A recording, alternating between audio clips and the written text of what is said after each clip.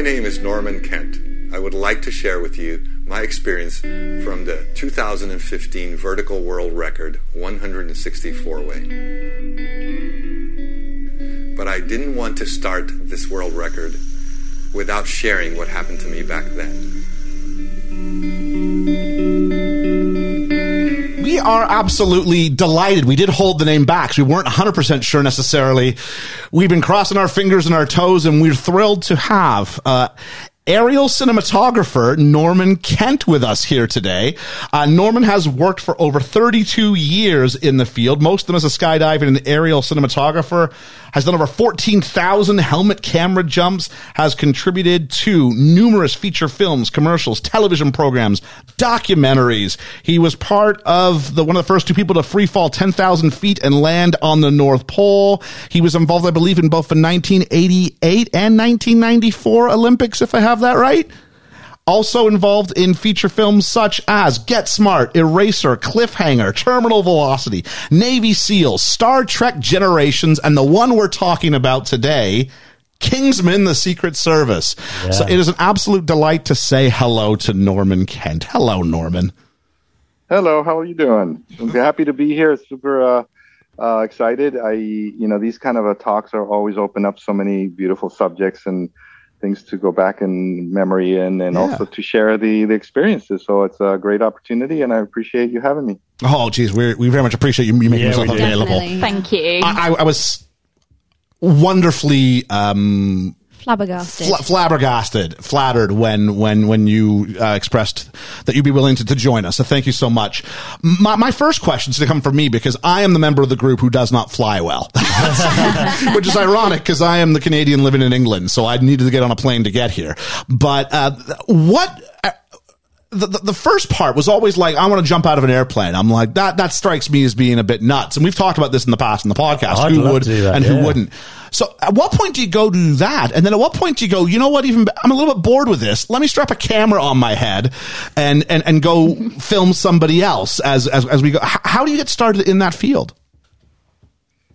Well, I think I should say that it's never, my life has never been planned. You can imagine that this is not something you go, oh, I think I'll pick this as a career. It's just something that happened. I've always shot from the hip. And my photography started first, photography and cinematography at a very young age. When I was 14 years old, I was a part of an expedition. There was only 3 kids in the expedition. There was a crazy idea. We could go for hours talking about that, and I will someday. And I have material photos and all that stuff. And in that expedition, the first expedition we did at 14, it was a disaster. One of the kids got malaria. We had to get out of there, get him out. We got lost in the jungle for several days, finally found our way out, starving, very dangerous. This is 75 kilometers away from any civilization, descendants of the Maya, border of Guatemala and Mexico. And this is back in 1970 area. It sounds like a movie on its own. Yeah. Yeah, it was actually. And so then when I came out of there, I felt frustrated because we didn't complete our task, which was to live with the Indians and find their ways, find out more about them, help them with supplies and things and whatever we could help them with as far as teaching and sharing our experiences. Instead, we kind of left there with with our tails between our legs and our butts kicked. And so I swore that I would return. But that's when my photography started, is because I wanted, it was this desire to share what I had seen and to share the beauty that I was seeing. In this particular case of the Indians, the purity of the Indians living outside of civilization. They didn't even speak Spanish. They were completely isolated. And it was super interesting for me to look at that. So I swore I would be back. And when I got back, I got a $25 camera from a pawn shop where my aunt used to work at, a still camera, and a $25 movie camera, Super 8. And decided to start, figuring out how to use these devices, because I wanted to share this stuff. And, the first thing I did is, instead of waving the camera around to see if it worked before I, proceeded to do anything else, I actually decided to create a little film. So I shot a little cowboy film with my siblings and cousins and stuff. We shot a little film. and where everybody shoots at each other and everybody ends up dead at the end. So it was really a funky little story, which we can get into another time. But it was clear that I was got passionate about the photography right away. Once I was able to fix the camera, which was broken, and we had to shoot that film again, and did edit it and everything. And I still have it. So then I was ready for the jungle, and I decided 2 years later at the age of 16 to go back there again. And we found our way in. It was a miracle that we even found our way back in there into the same spot. It was now just myself and my girlfriend, new girlfriend, who was not in my life during the first trip. And the other two guys were like, hell no, we're not going in there.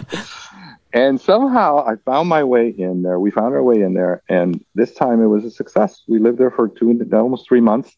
Wow. And learned some of their language, learned some of their ways, shot a lot of film, and did a little documentary on the jungle, on these guys, on the descendants of the Maya and the Lacandon Indians.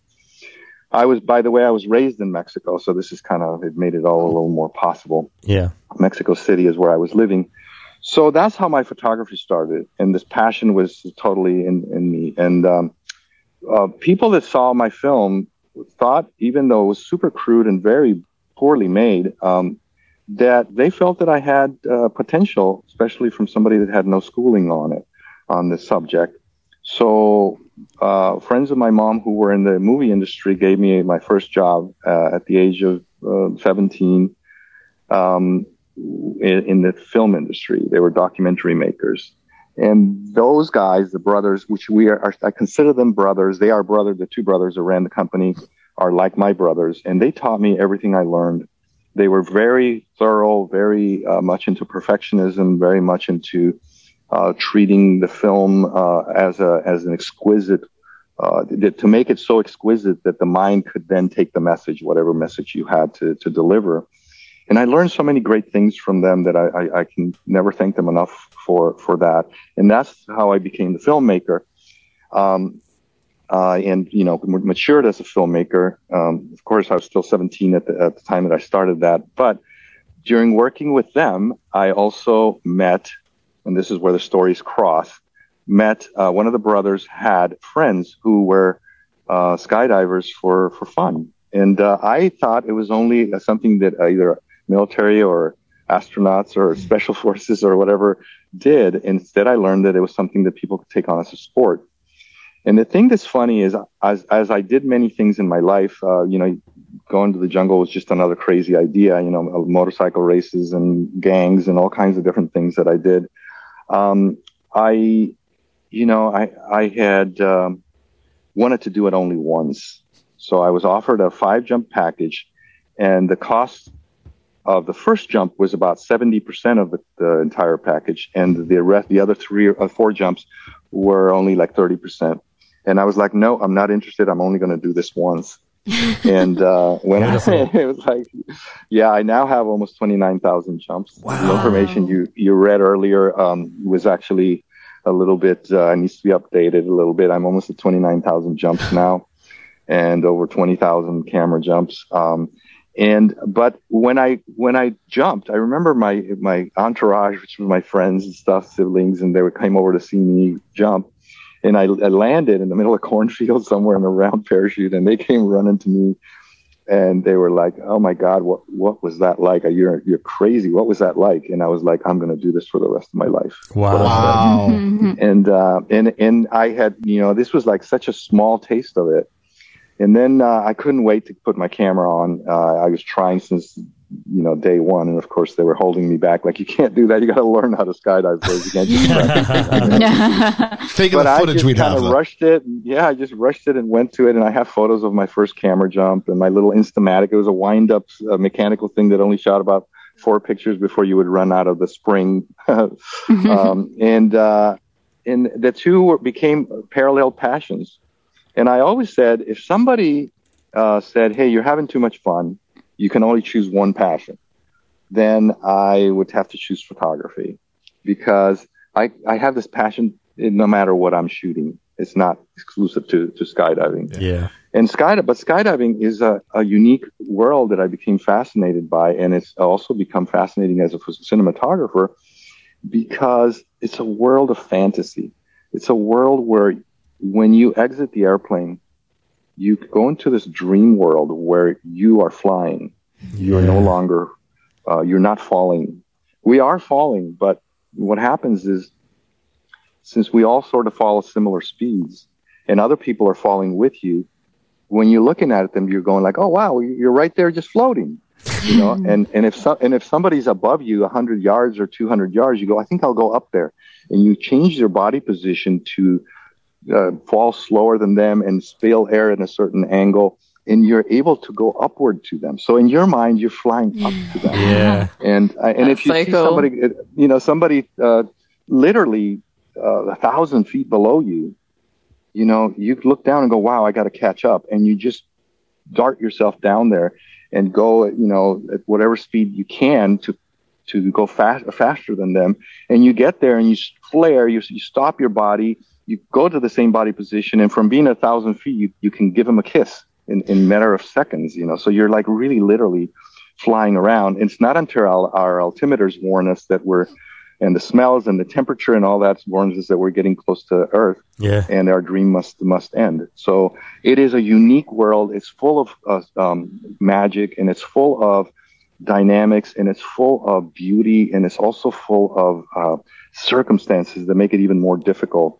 We only can do it a few times a day, so it's something that you end up, really having to tune your mind and your body to getting what you're going to get photography-wise in that 1 minute. It's about a minute of working time, and if you do it 5 or 6 times, imagine any director you can say, hey, you got 5 minutes of working time for the whole day, or 10 even, in 1 minute increments. That's it. And you can't talk.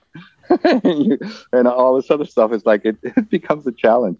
But that's what makes that so much more beautiful, you know. So I think my passion itself is what made me stand out. And that's why people started calling me for these kind of projects and stuff. So I know I talk a lot, so I'm going to pass it back to you. Oh, no, it's incredible. It's fantastic.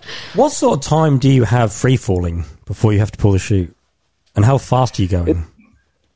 It depends on the discipline. And when you're doing belly flying, let's say, when your belly's to earth, which is about 120 miles an hour. Wow. And you have about 60 seconds of working time from exit to deployment. You also have to factor in that you need a little bit of time to separate from each other, because the goal is always to come together, whether it's for filming or building a formation or a world record size formation or something. So you need a little time to go find a little space for yourself so you can not tangle your parachutes and stuff and stay safe. There's also the time it takes to get set up. So like when we're filming, it's not normal to spend the 60 seconds mostly in the setup, and you get 1 or 2 or 3 takes at 1 second to 5 seconds each, you know, because everything is editing later. It's not a continuous shot for that long. There's other disciplines that are going 180 miles an hour. Instead of 120. So, and what's interesting about that, for instance, is when I was saying, if you see somebody 1,000 feet below you, well, if it's somebody going 120, maybe you go at 180 to catch up with them, so you're approaching them at 60 miles per hour. But if they're already 180, now you got to get yourself going at 230 or whatever, which is not easy to do, to try to catch up. And in fact, each discipline has its own technology. For instance, the ones that go 180 miles an hour, which is head down, that would be something where you almost do the opposite. In other words, the center, the nucleus of the formation in skydiving, this is skydiving world now, not talking filming, the nucleus, let's say, ends up exiting last, because it's a lot easier to slow your body and catch up from below to the meeting point, let's say, than it is to try to accelerate more than they're already going so fast and try to catch up. So those things are just technologies, but it's all the same dream world. So that's the speeds. Wow. That's incredible. I didn't realize fast. It was quite that fast. And then there's also the people that try to break the records. I think the records are right around 307 or something, 300 miles. Oh my God. Yeah, just going going head down is quite difficult to do. It's like driving with Ellie. Yeah. I didn't realize you had such limited time. I didn't realize you had such limited time in the air. I thought you had much more time. No, we don't. And what happens is, again, like let's say you're going to meet 100 people in free fall. So you're going to need a lot of time to separate. Yeah. And you're already going 180 miles an hour, and you got to open your parachute by 3,000 feet. So then let's say you open, if you were to leave at 13,000, you got to start, flying apart from each other at about 6,000. So that limits the amount of working time. So what we do when we need the extra working time for like world records and things like that, we go to higher altitudes with oxygen. So we'll go like up to 21,000 feet or something like that, 18,000, 20,000. And it gets much harder. It gets very, it's harder on the body. And it's also when things go wrong, like oxygen or whatever, it's the higher you are, the less you last without the oxygen. So just taking the oxygen out of your mouth and then climbing out of the airplane, hanging on outside, waiting for everybody else to climb out and all that. Pretty soon, 10, 20 seconds later, you're almost exhausted before you even leave. Wow. So, yeah. Wow. So what sort of like physical toll does it have on your body doing like so many skydives in a row? I think it's not really that much. It's the body decompresses and compresses very, very good. There's not any side effects to really be known. In fact, it's one of the activities or one of the sports that you don't really have to leave when you're young. There's people that are skydiving I'm 65 tomorrow. Wow. Oh, happy birthday. Yeah. Well, thank you. Happy birthday for tomorrow. And I started in my one day after my 19th birthday. So that's how long I've been skydiving now, since 1975. Wow. And it's really not that physical. It's really a lot of just more mental. Mm-hmm. Because you really got to get out of your fears and get out of your own way to perform the things that you got to perform. Yeah. It's not when it's hard on the body. It's really more when there's a problem. When there's if you open your parachute wrong with a camera helmet on and you tweak your neck and hurt yourself, or if something goes wrong, turbulence, you land hard, you break something, or somebody else hits you, and there's impacts, and there are accidents and things like that. But the actual activity of going up and down is really not that bad on your body. I just really want to do it. Me too. I've always wanted to, but just hearing you describe I think we need to make it a really want to now. We should. What was that? We need to make it a what? A requirement. Oh my word! Make it a word! Anytime we do a podcast, that everybody has to be going. I'll tell you what. First. You guys jump. I'll be on the ground calling the action from underneath until we can get a situation where we can I can do the narration as I fall. I think that's the best way. Yeah. Until we're all experienced enough to take a camera up with us, you can be the cameraman That's from the it. ground. I can do that. I'll tell you what, Norman, it's really interesting because as you're describing it and getting out on the wing, I can feel myself getting anxious. George is smiling like she can't wait to do this. It sounds amazing. There's a couple of videos that I recommend you look at from my YouTube library when we're done with this and stuff that might give you some insight as to what I'm talking about. One of them in particular, I believe I titled it "Never Give Up," something like that. So if you can look for it under my channel and YouTube, it's a Norman Kent channel, and it's again, "Never Give Up" is one of them. The other one is called "The Moments Lived." It's called the other one. The "Never Give Up" is an interesting story because it's a situation where we climbed out of the airplane on a world record, and there was a problem with one of the airplanes, so they aborted the jump, and I was the first one to get out, which means I was farther out to the tail of the airplane. Yeah. And when they aborted, people started climbing back in. And as people start climbing back in, one of the things they didn't understand, and they never understood until then, it's like, please don't go inside, because basically once they go inside and the airplanes start flying again to go around to try to resolve the other problem, now they're blocking the wind normally. Yeah. So when they go back inside and I'm not in front of the door, I had to climb through handles further back than the door. Now I'm stuck back there with the propeller blasting on me, and it's hard to get back in. So they kind of left me out there, and I went through a whole experience of what happened to me and what my thoughts were, and my thoughts of letting go, and my thoughts of the intuition and that I had about what would happen if I let go. And that whole thing, a little dramatic. My little experience is all shared in that video. It's only about 7 minutes or something, but it's an interesting. We'll give it a watch. We'll definitely we'll give it a watch, and we'll give it a tweet out from the account. So everybody who's listening to this right now can take a look. We were watching actually some of the videos on your YouTube channel just earlier in the day, actually. Yeah. So we definitely found that. What was the other one called? Sorry, you said Never Give Up, and you think you mentioned the other one was, I believe, Moments Lived. Okay. And this was more of a story of when on something where I was actually asked to do something I didn't want to do, which was, like basically leave the airplane to signal the other airplane when to leave. So in other words, when you see a body leaving, because there's multiple airplanes and you can't just go, hey, wave at each other. They're far apart. So you kind of go, okay, when one body leaves, that's the key for everybody else to leave. And then I thought, well, yeah, but, they asked me to please do that. But I'm like, I'm filming this exit. Now, if I leave, now I'm by myself leaving, and there goes my shot.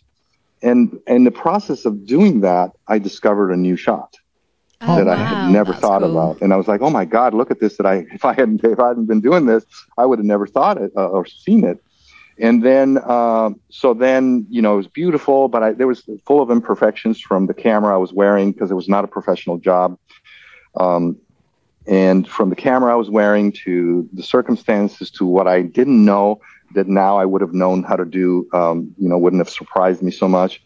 And, when I landed, they decided to go back up and try again. And, now the light was even nicer. And I was like, oh yeah, I have 15 minutes. And nice. I switched my cameras to my Red camera, my professional camera, and just rushed all that just to be able to execute what I saw. And it was just a beautiful moment of finding myself, finding some new world within this world, and within this thing that I have so much experience of, yet there's always a way to find new angles.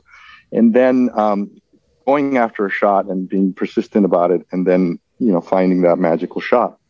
So it's a really cute story, and it's also very short, so it's worth a look. Excellent. Definitely will. Yeah, thank you. Yeah, what's funny is we haven't talked about what you asked me first, which was Kingsman. I was just about to bring us back round. There was a propeller blew into my face. I had to sort of give it a little bit of extra muscle. So Kingsman, I mean, at what point in the process do they get in contact with you and let you know what they're thinking about? And what is that process like? Do they kind of tell you what they're looking for? Do you negotiate kind of what it might sort of set up? How does the creative side of it come about?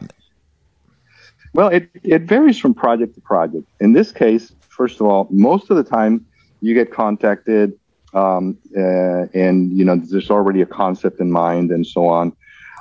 In this case, the original contact came through a friend of mine, who we're competitors, but we're also colleagues, and we work together in a lot of projects. His name is Craig O'Brien, and I always want to give him credit because we work together a lot, and he's brought me into a lot of these projects, and Kingsman was one of them. We worked together on Godzilla. We worked together on Kingsman. We've worked together on multiple commercials. We're great friends, and we do all kinds of things together. So anyway, he got the call, and we came in. And the concept was already presented to us. And they're very secretive usually at this point.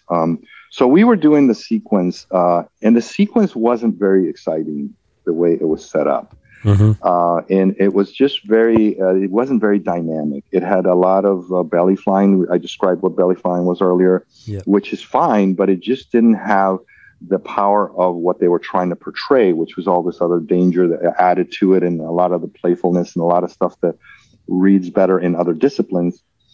And so the director of photography was not happy with what was coming out. And literally on site, we started brainstorming with him, and he started looking at YouTube videos and going like, I want this kind of dynamics. And we're going like, yeah, well, this is, different than what you designed, So we started contributing to what ideas we had and so on. And it was actually really on the fly kind of situation, because we ended up, really, because, I said no pun intended. But it was really like literally, for instance, we had to find people that happened to be there that were comfortable with a new discipline. One of them was my son, who was working as my assistant there. So it was like, he was a great free flyer, and it was like, yeah, let's put him in. So, we literally grabbed from the crew like that to be able to do this. And we redesigned the whole sequence. And so all that was designed on the field by us, and very much, the director of the second unit, who was in charge of everything, and he was pretty much directing all of it. And we were just making suggestions to him on what would work best and so on. And then both of us, Craig and myself, we were both different separate cameras, and we would take turns, not take turns at jumping, but more like sometimes you have a whole group that you have to shoot, but sometimes you have to shoot a close-up of one person or somebody diving by or like whatever. So we would split up and go, you go with this person, you go with this other one, and then you design the choreography, and then you go and execute. And so this is one of those projects where a lot of it was modified on the field, and it just made it that much more interesting for us, because then we get to really design stuff, and we get to really play with it, and we get to really contribute other than just executing a pre-existing plan. So this was one of those that was like that, and we were happy to be able to change the personality of the sequence to make it one of the most exciting sequences in the film, and make very big contribution to the film. So that always really plays well, when you do something like that. No, fully. Each film is different, though, so. Fully agree. I mean, it comes off as one of the stronger scenes in the film. Yeah. It's definitely in the middle of kind of just kind of middle of a second act kind of thing. Yeah. It stands out as this critical moment. So you mentioned, how do you do it so that when you have multiple cameramen flying, like how much strategy is there involved to make sure you don't end up in each other's shots? Like, what's the choreography of that like? Well, I mean, there's a couple of possibilities depending on what you're doing. In some cases, just going 10 seconds apart from each other puts you, far enough where it just becomes dots in the sky. Other times you ask for a different go around. You take they take the airplane and say, okay, you three get out, and then we go around, and 2 minutes later the other group gets out. So we separate them so we can have our own sky that way. Or like I say, sometimes it's like you get out, and then we'll wait 10 seconds, and then we'll get out, and then we're separated horizontally, and you don't really see each other again. And we do that for safety also. So that's a lot of what we do. And one of the things that's interesting, for instance, is it's really important to have the whole film or the sequence in your mind, and to really choreograph it well. Because like in any other film, you don't never do it linearly. You never shoot it the way it's going to appear on the screen. Mm-hmm. A lot of times it's more like like I remember in shooting Get Smart, I shot that as a splinter unit. We were our own. The director trusted us with the whole sequence that I designed, and it was the whole design was presented to me first, but I designed how it would be executed, and it was interesting because you actually can kind of do it in a spreadsheet where you go, okay, all of these shots that we have to do. What camera settings, the frame rate, what is the lens you're going to use, what time of the day, what player, what outfit, what, everything, what airplane do you need, all these other things. And you put it into a spreadsheet and figure out, oh, okay, so we could do on this jump, we could do this shot and this shot and this shot because they share the same outfit, the same time of the day or whatever. An example would be where you go, okay, I'm going to shoot a sequence of somebody's diving by. When they dive by fast, they go so far from you when they stop that it takes time to recover. Mm-hmm. So, but then I also need a deployment of somebody else. So maybe what we do is we set up the choreography where, as long as it shares the same lens and same time of the day and all that, where maybe we set up the choreography where I'm shooting at the person that's diving, and somebody else is sitting behind me just off camera. So as soon as they go by and I'm done with that shot, I turn around and there's somebody else waiting their turn. So now we set up the light the way it's supposed to be, because you always have to respect the continuity and the light, the sun position and all that. So we do this little dance to set up and then go, okay, now. So then boom, they deploy and I go, well, look up at them and they go. Now they leave. And now I turn around and look for the next player. You know what I mean? And so we're actually doing little choreography like that, where when you have somebody on the screen, it doesn't mean there's not something else to do when they're gone, That's incredible. And so there's all these things you try to maximize the number of shots you can get in there. But there's always this, again, the logistics of lenses and settings and all that to match, so you can do that kind of stuff. And sometimes when things go wrong, if you know what you need to film and the players are good enough, Mm-hmm. Like I had this guy that I always loved working with. His name is Guy Manos. He was the writer of Drop Zone. Oh, okay. Wesley Snipes. Yeah. He was also the writer for Cutaway with Tom Berenger and Stephen Baldwin. Okay. I was on that one, by the way. That film was one of my nicest projects because I was the director of photography of the whole aerial unit, so my credit was in front of the film instead of behind there with all the scrolling credits and thousands of names. You know, it was in the front of the film, which was really nice. But anyway, working with him was always a pleasure because when something went wrong, and all I had to do is do eye contact with him, and he'd go, "I know what to do," and he would perform something that he knew we were going to need anyway. And I knew what he was going to perform because I knew we were going to need it. I knew it required him. So a lot of times, just when you go, "Oh shit, this went wrong," and you find some other player, if you can understand each other and go like, "Okay, I'm about to do this, which was unplanned," and you go, "Yeah, I know exactly how we're going to use it," and then we do it and we perform it, and then we come down and we're like, "Oh, that's great. We grabbed this great piece, sometimes even better than designed." Because we didn't just give up, you know, we just kind of like knew, okay, let's salvage this, or we had extra time or whatever than what we had originally planned for. So it's really that's what I'm saying is, can you see why I get into it? Oh yeah, absolutely. Does all of that, like all the different shots, all the different setups, and those that all happens in the 60 seconds you have for each film? Yes, all that happens, and again, sometimes it's only 2 or 3 seconds or whatever, but it all happens in the 60 seconds, and then you got to reload or change magazines, change media, whatever, and all these other things. And I did a project, for instance, we were talking about earlier. I'm going to throw something else in here that's unplanned. I did a project which was really interesting, called the 60 Cycles, and the reason why I mention it is because we were talking earlier about logistics. And this project, the spreadsheet went on and on and on off the screen. I mean, it just went because the circumstances were so great as far as all the different setups and different things and everything from what suit I would wear to the time of the day, the lens, the settings, the players, the altitude of the airplane, which airplane it was going to be, all these other things. And you had to try to be efficient with everything. For example, if you say, well, let's make sure that I don't have to change my suit to not waste time. I should first tell you what the project was about.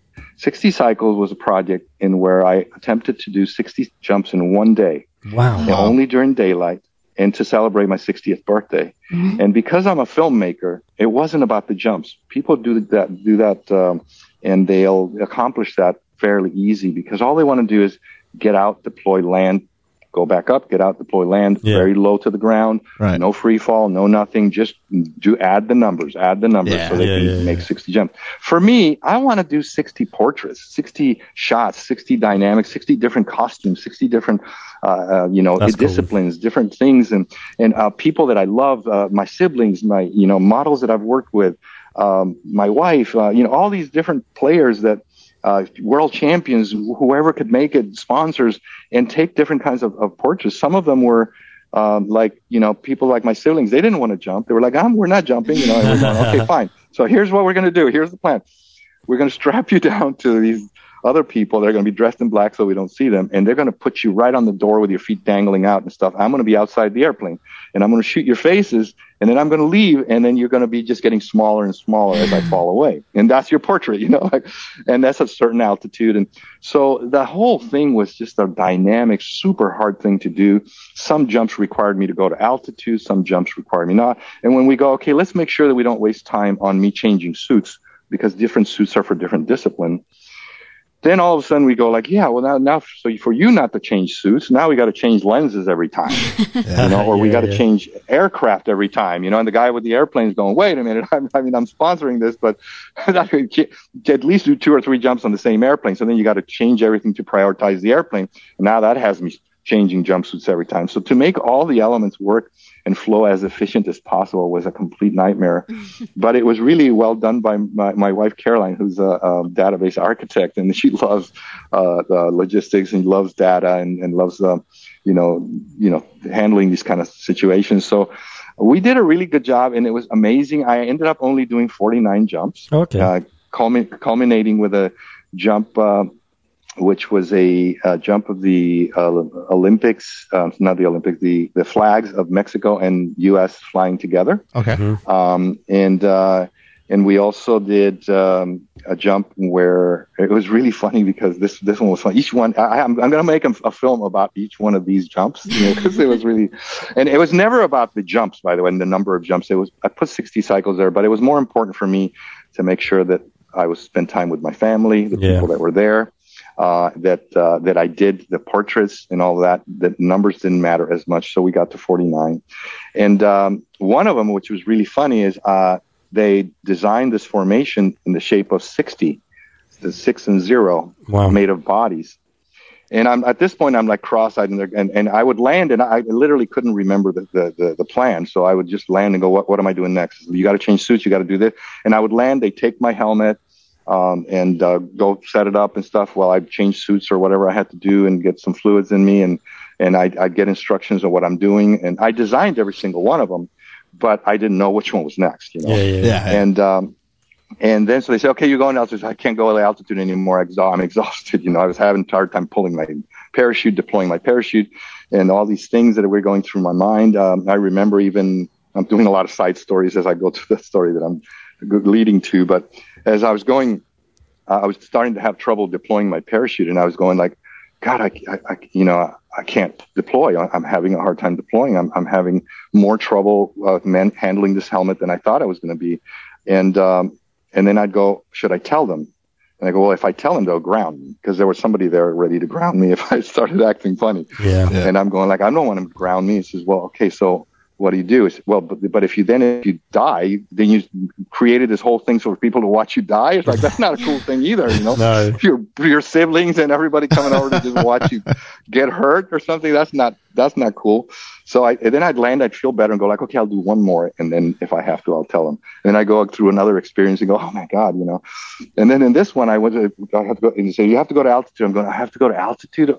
So go to 12,000 feet instead of jumping at 6 or 7. I was designing so every time I had only about 5 or 6 seconds of working time, do the shot, open my parachute, get down, go again. Yeah. But this one required time for them to build the formation. And I'm going like, okay, fine, I'll do it, And we're getting free fall, and I get underneath to shoot it against the sky because that's how you can see the number better. This is the way I designed it. And this is the way I thought I communicated it. And I'm looking at it and looking at it and looking at the people forming. And I'm literally cross-eyed and I'm going like, what the hell? I cannot see what they're building. I cannot understand. Where's the 60? I'm going like, okay, as it builds, I'll understand it because I'm trying to position myself so you can read it. And then there's a point where I go, I can't find it. I'm going like, okay, here's what you're going to do. Just go back to survival mode, position yourself directly below, shoot up, and then you'll flop the film whichever way it needs to be flopped to make it right. Yeah. Just position yourself in a way that it will be able to be done, and stop trying to read the number. Okay. And just and even when the jump was over, I was like, as filmmaking goes more and more towards computer-generated stuff and CGI and blue screens and staying inside one room, is there any part of you as a filmmaker that is concerned that we're going to lose the practical effect of moments like this captured on film? But anyway, once again, side story into that. There's several answers to that question. The first answer is that, let me see. I guess I'll answer first the technical side of it, which you asked me, which is, am I worried that, let's say, CG would replace the real thing, pretty much?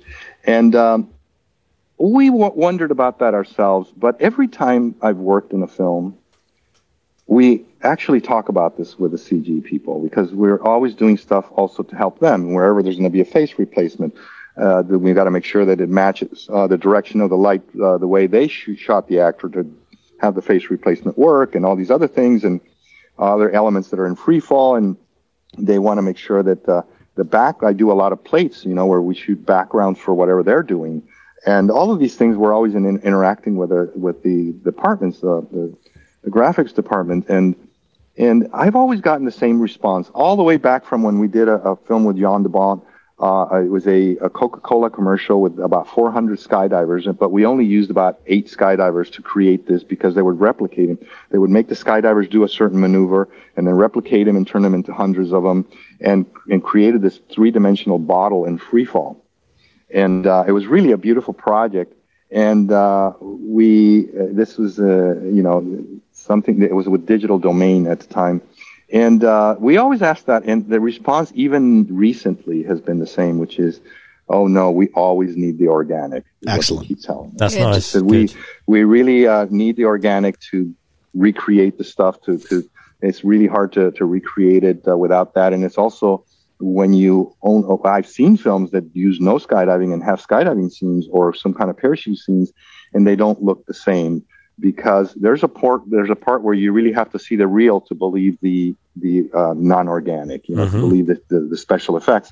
The same thing happens with, like in Cutaway, I was telling you that example, and the same thing happens when you're at the scene, and I was very much responsible for that scene in that film, the scene where you meet the actors that are not skydiving with the doubles, where the scenes cut together. That scene.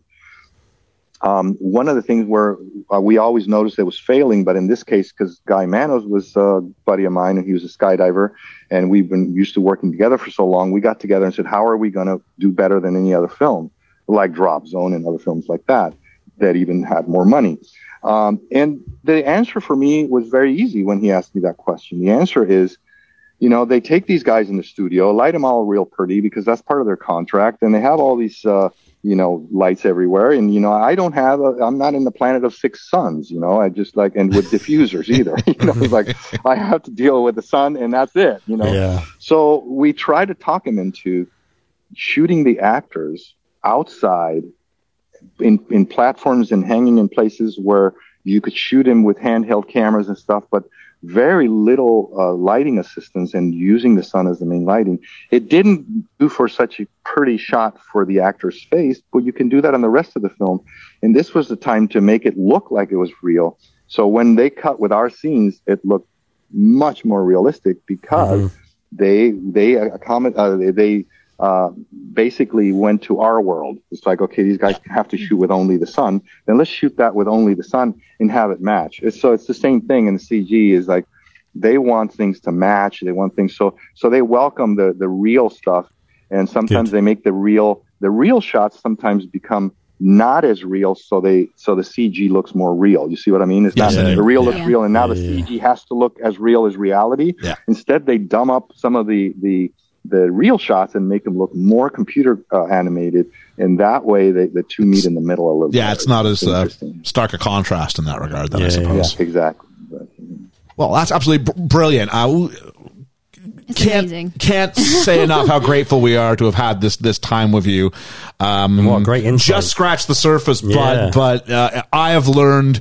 If I thought where this was going when I first sat down, it wouldn't have been this, but I've learned so much as a result of this. Your passion is infectious to the point where if I was in a plane now, I might jump out, but tomorrow it's not going to be the case. It's not going to fly tomorrow. But in this brief moment, I probably would take the plunge and scream fear of death the whole way. But yeah, I really want to. Your enthusiasm for skydiving and for filmmaking is infectious, and it's plain to see even after an extensive career as you've had, how much you're still, as the kids would say, buzzing about what it is that you do. And thank you so much. Yeah, thank you for coming on. You're welcome. And, one last thing I wanted to add is that I shared with you the story on how my passion started for cinematography and photography. And that has remained consistent up to today. I love what I do because I love sharing the beauty that I see. And the World in Skydiving just happens to be one place to do that. But the drive and the motivation has always remained the same. So I will stay true to that and always will be. I feel fortunate and lucky. And I also feel fortunate to have opportunities like this that you guys have provided to be able to explore this world because in conversation, because it's a way to share it. It's a way to share with others that maybe even find something for themselves in this kind of conversation. And also it's a great way for me to relive those moments. It's awesome. Absolutely. We love to listen. So maybe we'll do it again sometime. Absolutely. We'll do a part 2. Absolutely love to. We are very much the fortunate ones here. We are. Norman, thank you so much. You're welcome. And I just let me know where I can actually see the replays and stuff of this. And if you need some visual material to help out with this, I have all kinds of stuff that can help with the enhancement of this pod. Absolutely. Fantastic. Absolutely. We'll go ahead and we'll throw that stuff out there. Absolutely. And watch those 2 little films. We will. No, absolutely. Yeah. Absolutely, we will. We've took notes. I've written them down. Thank you Thanks so much. again, and we'll see you next time. We'll do. Take care. Take care, Thank buddy. you. Bye. Wow, that was great, wasn't it? That was all right, wasn't it? I just love listening to that. I'm so engrossed in the stories. Cool. He is Oh my cool. goodness. I want him to be my dad. I want to go skydiving with him. And that was our conversation with Norman Kent. Obviously, when we recorded this, we had to go right back, and we were halfway through our review of Kingsman, actually, when we had the chance to talk to him. And so we went back into it, and we didn't have a natural conclusion. So what I'm doing here, I would say the 2 videos that he speaks about, which is Moments Lived and Never Give Up, are both incredibly inspirational stories about one being the importance of, as it says in the tin, not giving up. And you hear Norman's passion, and we've gone ahead and we've added both of these videos as notices at the bottom of the episode notes here. And the second one, Moments Lived, there's something about that where he speaks about the importance of, he was trying to get a shot and missed it, and felt that he'd missed an opportunity as a result, and then took a moment and went, but just because I didn't catch it doesn't mean I didn't experience it. And if that was what that was, then that's worth it. And I encourage you to go ahead and listen to that, because he says it far more eloquently and with the visuals than I did. But it speaks to someone who's got absolute passion for his art, but also incredible passion for life itself. And it is infectious. And if I may be a little bit poetic on the backside of this, I feel better for having met and had a chance to talk to Norman, someone who's so positive about what the day can bring and what life can bring. It's hard to walk away from that and not be affected somewhat. So we want to say from all of us here at the BFE, a million thank yous to Norman for spending some time talking about Kingsman and his career at large, and his perspective on skydiving, his perspective on cinematography, and more importantly, his perspective on life. So that's it from us. Catch all the usual stuff we do here at the BFE. But I would strongly, one more time, just encourage you, go ahead, watch those videos, and maybe be a little bit inspired yourself, and hopefully become a fan of Norman's, just like we have. He couldn't have been more accommodating, and 1,000 thank yous, even without him on the other end of the line now, from us to him, for making some time. We are better for his presence this week. So that's it. Check us out next week when we tackle Lord of the Rings, The Fellowship of the Ring. This is Thursday, so tomorrow you will catch our Real Roundtable on Tom Hanks for Memories. And on Saturday, you've got episode 2 on Sonic Saturday of me and Ethan talking about Dalek from the Christopher Eccleston first series of the reboot of Doctor Who. So that's where we'll leave things here. Have a great day, and we'll catch you on the flippity flop. Flippity flip.